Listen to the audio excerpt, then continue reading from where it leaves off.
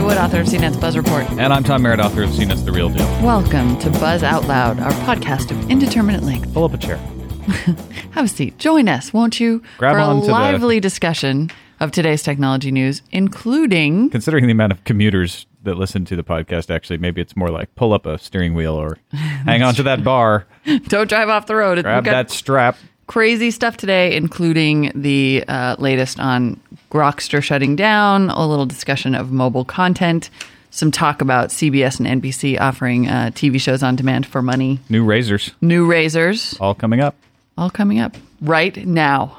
Grokster is gone. But my favorite part of the whole Grokster story, actually it's not gone, but it's file sharing services shutting down. Yes. My favorite part of the whole story is the quote in the San Francisco Chronicle article that says, despite the entertainment industry's lawsuits against companies like Grokster and even against users of such software, illegal file sharing has increased, analysts say. Yeah. Maybe you guys aren't doing such a good job. And it's one of those things that the people who want to stop file sharing can say, see, right. Our fight isn't over. See, Grokster had to stop. We must do more. In case you don't know what we're talking about, Grokster has agreed to stop distributing its software as part of a lawsuit settlement with Hollywood studios and the music industry. And in addition, they will pay $50 million. This, of course, comes after the Supreme Court ruled that Grokster can be held liable if it is found to have somehow induced, like a pusherman, its users to illegally share songs. And this is the slippery slope that gets around the idea that file sharing software itself is illegal, which it's not. Right. I mean, in some respects, your web browser is a file sharer because it downloads the files that have the web pages in them. Dude, don't tell them. Well, but that's the big defense that people have been raising is like, How can you make Grokster illegal if it's just allowing people to share files? So what they've said is, well, they're inducing people to illegally share files. Right. They're not just providing a file sharing system. They're actually encouraging people to illegally share files. Right. And the software would most likely not exist and be as big as it were if it were not indeed in the business of illegally sharing files. And in fact, there are plenty of legal file sharing apps out there that businesses use to share files around the enterprise. Yes. And those are pointed to as examples of, see, this is the model you should use, Grokster. So Grokster becomes the latest in a string of software services, including Napster and iMesh, that have been forced out of business by such lawsuits. I, of course, will be watching for the next incarnation of Grokster, Nexter. I don't know. I mean, it seems like one always crops up because as you so well pointed out, this solution is not a solution. There are plenty of other file sharing services out there. Right. That exist already. It's, Grokster just happened to be the more popular one. Right. So people will move on to the others that exist. TinyStir and Unknown Yet Stir. Well, there's also, and I'm trying to remember the name of it, there's an app that allows you to surf Usenet and pull files easily out of Usenet, which is another big place where people post wares and MP3s. They're not as easy to swap. They haven't been historically as easy to swap as a file sharing app. But there's an app that I saw recently that almost works like a file sharing app. Shows you what MP3s are posted to Usenet, pulls all the pieces up, packages them together for you, and puts it on your hard drive. Yikes. And this is why music industry and Hollywood studios, maybe you want to look at not charging $2.50 a song in the future and stick with the iTunes model, since recent studies showed that more consumers use iTunes to legally download music than use illegal file sharing services. And, give them a reasonable alternative. We got an email from somebody saying, great, what's your, okay, so don't make file sharing illegal, but what's the alternative? What's your solution? And that's one, is to really go after promoting a more of an iTunes model. Another is to go after a model that's more along the lines of what they charge radio stations for playing over the air. Right. So just allow the MP3s to fly free without digital rights management, and then charge licensing fees. Right. And that has worked for years in being able to not only enforce radio stations to pay royalties to the writers through ASCAP and BMI, but also retail outlets. I mean, you'd think that would be almost unenforceable, but bookstores, coffee shops, places like that, they pay royalties to ASCAP and BMI for the music that they play in their shops because it's a public performance. Right. Well, and partly also, I think I think part of the reason they pay that is because A, it's not outrageous fees, and B, they feel some loyalty. They feel some partnership with the companies to whom they're paying this, which I think is what consumers right now do not feel. Consumers feel like they're at war with the studios and the music industry, and so they're not inclined to want to pay. I mean, well, I think I'm not part even of this suggesting is you PR. charge the consumers. No, I'm suggesting I know. you charge the software makers. Say, great, you can trade all the MP3s you want, Right. but you have to pay into a file sharing But system. what I'm saying is I think the people who are developing software at this point for downloading content are the people who feel like they're at war with these industries, and they're not inclined to want to enter into a partnership like that at all. So it's partly PR, I think. It's partly providing people a reasonable alternative free of restrictive DRM. And I think the other part of it, actually, we got another interesting email from someone who suggested that maybe industries could find ways to embed ads in music files that you download in MP3 files, which I don't really want, but it'd be kind of interesting. At least it was a creative solution. It's a creative solution. I'm not sure how that would work, but Tom's making dismissive face. no, I'm just trying to figure out how if you could actually make that work somehow. Yeah. Well, whatever. To where people wouldn't cut it out. You know? I think the example in the email was like this MP3 brought to you by Coke, and that's all you'd hear. Oh, in the ID3 tags. Yeah. That could work. In the meta In other words, you release the MP3 free and clear and put brought to you by Coke in the ID3 tag. So when it's playing on your iTunes, you see that. Or it's playing on your digital music player or wherever. Yeah, it's brilliant. Yeah, I know. I thought so too. See, our listeners are brilliant. I thought you meant putting now he's audio. not making dismissive face. I thought you meant putting audio into I did not properly communicate the idea, which was a good one. I wasn't sure. Yeah, I wasn't sure how you're going to put audio into an MP3. Audio ads sorry. in there. And plus, I wouldn't want to listen to little ads in the MP3s. We have one in our MP3. Good point. But we're also not singing, thank God. Not yet. Boing Boing Podcast has 2.0. Boing Boing has a posting. Once you've watched the torrent of the House subcommittee hearing on the horrific MPAA RIAA proposals to force a trio of government technology mandates on innovators, you can then put your outrage to good use by telling Congress exactly what you think. Basically, what they're saying is the MPAA demands every receiver must have and obey a broadcast flag. And for new radio technologies, you would be restricted to recording radio shows for a minimum of 30 minutes and a maximum of 50 hours.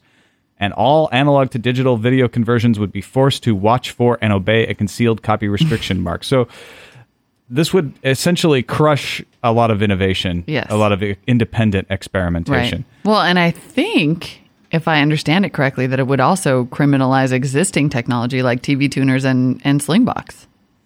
Yeah, anything that involves... it looks like they're going only after HD TV, so maybe Right. Slingbox could skate in under the wire there. But Maybe. But HD TV tuner cards would be in trouble, potentially. Yeah, anything HD and anything over the air. Yeah. Radio? This is really, really bad. And we are going to have someone from EFF, the Electronic Frontier Foundation, on an interview tomorrow to hopefully shed some light on just how bad this really is.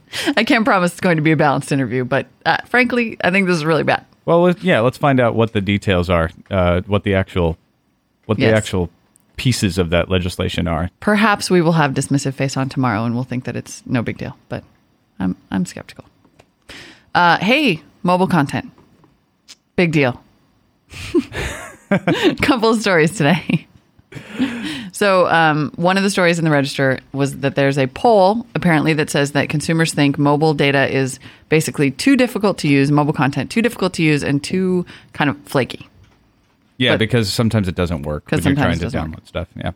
But on the other hand, there's a story in the San Francisco Chronicle today that says that the kids of today are embracing this mobile content. They're watching videos on their phones, they're putting it on their MP3 players. The headline of that Chronicle story is actually in yesterday's Chronicle, asks if you'll pay for all this content. But then they talk about San Francisco State students who, pay $2 for a ringtone that they only get to use for 3 months and don't think twice about it. I think maybe ringtones are a little bit different, though, from the rest of the mobile content, which indeed is expensive and flaky. And I think to me, these are two sides of the same coin, which is that mobile content is coming. It's a big, big deal to be able to watch videos, stream songs, download songs over the air.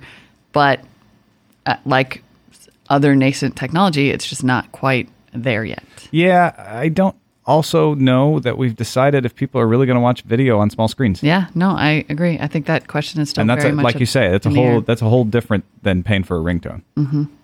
If I'm if I'm a kid who doesn't realize that I'm going to have to pay that $2 when the bill comes, or maybe I'm not paying the bill. Right. Yeah, sure. I'll buy a ringtone for $2. Right. But yeah. But am I then going to go for through a lot of streaming video? Yeah. Yeah. Versus, and also, am I going to go through the big hassle of maybe like trying to convert video to play on my digital audio player or on my iPod? I mean, there are a bunch of different other issues that mobile content raises, not the least of which is price and flakiness. But that is not daunting Yahoo, according to the Register. According to a Register story yesterday. You okay over there? Yeah. Okay. Yahoo is planning to launch their own branded cell phone. Nokia would provide the phone, and Yahoo's DSL broadband partner SBC, soon to be AT&T, would provide the service through its Singular network. So you would be able to access Yahoo content easily. You can access it now, but you would be able to access it easily through a Yahoo phone. I think you should be able to, whatever, fine. I'd like to be able to access it just as easily on my Trio. Is it just a branding thing? Because you can access Yahoo stuff. I think it is Yahoo just a branding thing. I can access it on my Razr. Yeah. I mean, not all of their sites are mobile enabled, and I have a whole other rant about why more websites don't have mobile counterparts that are easy to access on phones. I assume that this is just a branding thing. Yeah, they're saying that the report does not suggest that the phone would be a springboard for Yahoo to launch its own cellular service. Right. They're just trying to hook up. It's probably a little extra. Oh, TV portal. Oh. Yeah, so maybe they could provide some video. Maybe. All right, we're going to take a quick break, but when we get back, TV shows for 99 cents, downloadable. Do you believe anything is possible? At Earthlink, we do. We believe the same company that delivers your lightning-fast DSL connection can deliver your home phone service and wireless service too. One company for all your communication needs. Visit earthlink.net and start believing today. Earthlink, we revolve around you. CBS and NBC have announced deals to offer replays of primetime programs for 99 cents per episode. So this is sort of a video on demand deal. But it doesn't seem to involve, I read this New York Times story over and over and over and over and over trying to figure out if you could get to a little list on your digital cable or your DirecTV of previous shows and download them. And I think no. I think the deal is like Battlestar Galactica will come on and then you didn't watch it and then you didn't TiVo it or tape it on your VCR for free. So then a couple hours later you could pay 99 cents to watch it. So if you don't have a TiVo, yeah, then maybe you'll do this. But why just get a TiVo then? Yeah, I mean we talked about this. I mean, really, we actually talked about this too much this morning because now I'm tired of the points. But basically running through it quickly. Maybe you could try to remember some for our users. It was sort of like the difference between having to go to the trouble of scheduling it, right, versus just being able to go right to the list and buy it. But I don't think that's worth 99 cents. I'm not sure it is. And it's interesting because the New York Times thing indicated that even some of the industry people don't really know. This is totally like the canary in the mine shaft. Oh, yeah. What was the quote? They're like, I don't know why people would pay 99 cents, but we're doing it anyway. But we're going to see if they will. So it'll be from CBS, CSI, the OG, the crime scene investigation, NCIS, Survivor, and The Amazing Race. And then from NBC, it'll be some of their shows plus channels that they own, like The Office, Monk, Battlestar Galactica. And some of them will have commercials and some won't. And this is only on your box. This isn't available to download onto your PC. I mean, we should make that clear. This Correct. is just on-demand playing. This is like buying an on-demand movie. Yeah, and you're not gonna be able to put it on your iPod or anything like that. You'll just be able to watch it on your TV, which you could have done several hours earlier for free. Now, if you have TiVo, presumably, did you figure out? Can you actually record it? I don't know. If you have TiVo? It is unclear whether you would then be able to record it to your TiVo and watch it over and over. We'll see. I mean, most on-demand stuff is free right now. Right. So it'll be interesting to see if people are willing to make that jump and go, oh, but I want to see that, so I'll pay 99 cents. Yeah, exactly. Most on-demand stuff is free, but it's not lost, and it's not. I was thinking I would pay a quarter maybe. I would pay 99 cents for past episodes that I've missed and that aren't going to be reshown, or that I don't know when they're going to come on. Like if they had a line of all those Battlestar Galactica episodes that I haven't seen. Watch them all at once. So I could just watch them all at once and have a little marathon, and it would cost me like maybe $10 to get them all. I would do that. They're not going to have the past ones on there? Not that I can tell. I mean, they're only talking about episodes coming on after they've aired for download. So maybe at some point. Maybe a backlog will develop along the way. But it's still kind of unclear what the interface will be and whether you'll have some screen where you can download them all. I don't know. We'll see. We'll be watching. If any of you use this and kick down your $1, let us know. Yeah, buzz@cnet.com. Give us an email. Finally, a little brief news before we go into our bits. Isn't brief news already a bit? Anyway, the FCC, so more on the voice over IP thing. You know, there's just been this E911 thing, and the FCC was going to put into effect a deadline that said that VoIP providers had to be providing E911 or else their subscribers would be cut off. And so now they've abandoned that. They're not going to do that. But that's great news, right? For the for voice. That's over great IP? news. Yeah, if you're a subscriber in a rural area and you don't have E911 service, you now do not have to worry that your phone is going to be cut off if you've been using a voice over IP phone. That's good news. Superb. Except that now, instead the FCC will now require all VoIP providers to file a letter telling them how many of their subscribers can receive E911 service, and they are now expected to stop marketing their services and cannot accept new customers in areas that are not outfitted with the technology to do the necessary E911 call routing, even if the subscribers would have access to basic 911 service. Okay, and the E911, according to Wikipedia, is the feature that automatically associates the physical address with the calling party's telephone number. Right. Which I thought all 911 did that. I kind of thought so too. Apparently not. Maybe if you call from a voice over IP phone because it's not locked to any kind of landline, I could see why.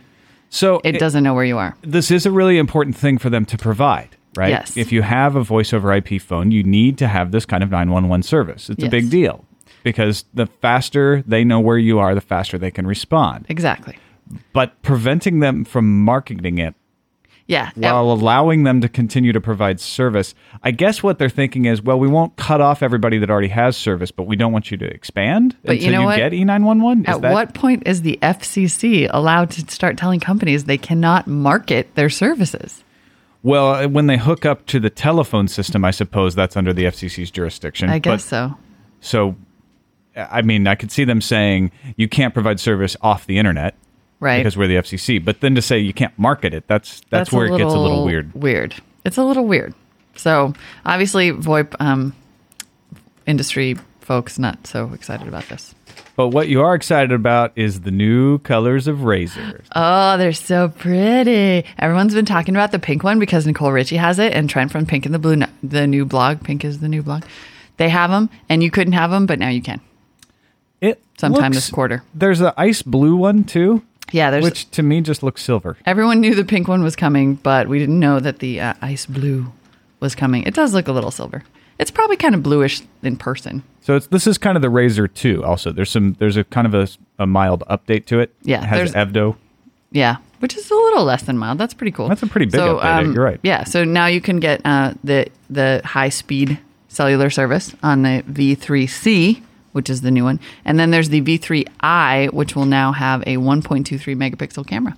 So I immediately have to go from being, hey, check out my hot new Razr to, oh, I don't like the new Razrs. I like the classic old one. Exactly. Because I have the old one. Uh-huh. I didn't get the new one way of technology. On purpose. The new Razr's sold out. I'm totally torn between the pink one and the blue one. I just don't know what to do. Let's run through the bits. Okay. Boing Boing has an easy way to defend yourself against Sony rootkits. It's buying or downloading a piece of software that allows you to rip DVDs to your hard drive because the company that makes any DVD has upgraded the software, so now it protects against Sony rootkits. That's awesome. Or I thought it was going to say, though, buy a Mac. Fight back and fight harder. Wow. Critical flaw in Flash. Apparently, there is a critical vulnerability in Flash could lead to, quote-unquote, arbitrary code execution attacks. And you should update it quickly, especially if you watch video at CNet.com because it is somehow related to watching Flash video. So please watch a bunch of our videos and update your Flash. So also in security news, a Linux worm has been caught out in the wild. Dun, dun, dun. Which is crazy. In the wild. There's been Linux worms before, but this one's out in the wild. That's interesting, too, because recently there was a QuickTime flaw that led to there was a vulnerability that actually could facilitate attacks on actual Macs. There you go. Not PCs. So, yeah, you know what? This is what I've always maintained, is that the security levels of Linux and Apple are a little inflated because there is not as big a market share. And as their market share increases, you'll see more security vulnerabilities, as we have seen with Firefox. Exactly. And so I still think Linux is more secure, and I still think Mac is more secure, and I still believe that Firefox is more secure, but probably not nearly as much as people have liked to claim. None of that means they can stay ahead of hackers forever. On Amazon.com, you can now pre-order your Xbox 360, but you will have to do so in a bundle that costs $1,000. What? They have multiple Xbox 360 bundles for sale on Amazon.com, but they all cost $1,000. $1,000. So I can't buy an Xbox 360 on Amazon unless I'm willing to spend $1,000. A G. Unless you're willing to throw down a G. 10 Benjamins. The Xbox 360 on its own, let me remind you, costs like $300, not $1,000. Crazy. Mm-hmm. All right, we got 1 million Windows to Mac converts so far in 2005, according to Slash.posting. I was one, but I might switch back. And AMD has passed Intel. And a German IT company has banned whining in the workplace. What? Which now means that I want to go work there. Don't do it. Oh, you'll be fired so quick. What? See? Oh, you are going down. I don't whine. All right, let's get to the email. I rant. It's totally different. Sure. Nicholas W. sent us a very thoughtful email about video podcasts. He's been an avid listener to the podcast now for about 3 months. And he doesn't imagine that video will usurp audio podcasts, but he just doesn't understand the hype at the moment. Right. I can understand why he doesn't understand the hype at the moment. Understand. Because right now, video podcasts are of pretty varying quality, i.e. some of them are pretty bad. So it is kind of hard to understand why people might want to download them in droves. But then again, they're free and a lot of them are not so bad. So I don't know. And podcasts are the same way. It's like a new cool thing. It's all part of the mobile content discussion. There are podcasts that are of varying quality. Yeah, exactly. And, there's more of them now, so you can find more good ones. And they're part of the craze that is user-generated content. And it's a matter of watching it, to me. With the difference is you can watch it. You have to watch a video podcast. And as I think he explains, he likes to listen to him in the background while he does other things. Yeah. So you can't do that with video. True. But you do watch video, so it's all going to be a different distribution system. When it becomes easy for people to download videos off the web and then watch them on their regular television is when we'll see whether it's this kind of user-generated or public-generated content really catch on. So is it viable long-term? Yeah, I think it is. Yeah. It's not going away. And if you Learn to love it, Nicholas. You want to see a good example, check out Drive Time. Yeah. And check out our interview with Drive Time founder, Robbie J. And finally, Weak Sauce wants to know why we are always glorifying Google. What? Well, because they are our alien You mean in the Google overlords. World Domination Watch? Yeah, I don't feel like we have glorified Google. I think we talk about them a lot. In fact, in yesterday's podcast, we said that Google might be the new evil empire and we'll miss Microsoft. I think what he means is, why are we defending Google Print? Oh, okay. Because he says it's okay for Google to steal intellectual property from O'Reilly and other legitimate sources, but if the consumer does it, we get sued by a monolith. But a little Schadenfreude going on there. Yeah. I understand that. I understand You're sort of tired of being attacked, and you like it when the big guys get attacked too, but that doesn't make it any more right. Well, and it's not the same thing. Google Print is not the same thing. It's copyright, though. Well, it's a copyright question, but it's unclear whether Google is actually violating copyright as opposed to like illegally downloading MP3s, in which case you are unquestionably violating copyright. Right, or the DR, or the getting around DRM. Yeah. Where you are unquestionably violating the DMCA, but should it be against the law? Right. He also says, why not glorify something worthwhile like GNU-Solaris.org, which is an open distribution based on the Solaris kernel. I prefer Ubuntu. If you want to talk open distributions, I prefer not to glorify. there you go. All right, but we do like all comments, positive or otherwise, buzz@cnet.com or give us a call, 1-800-616-CNET. Thank you. Bye.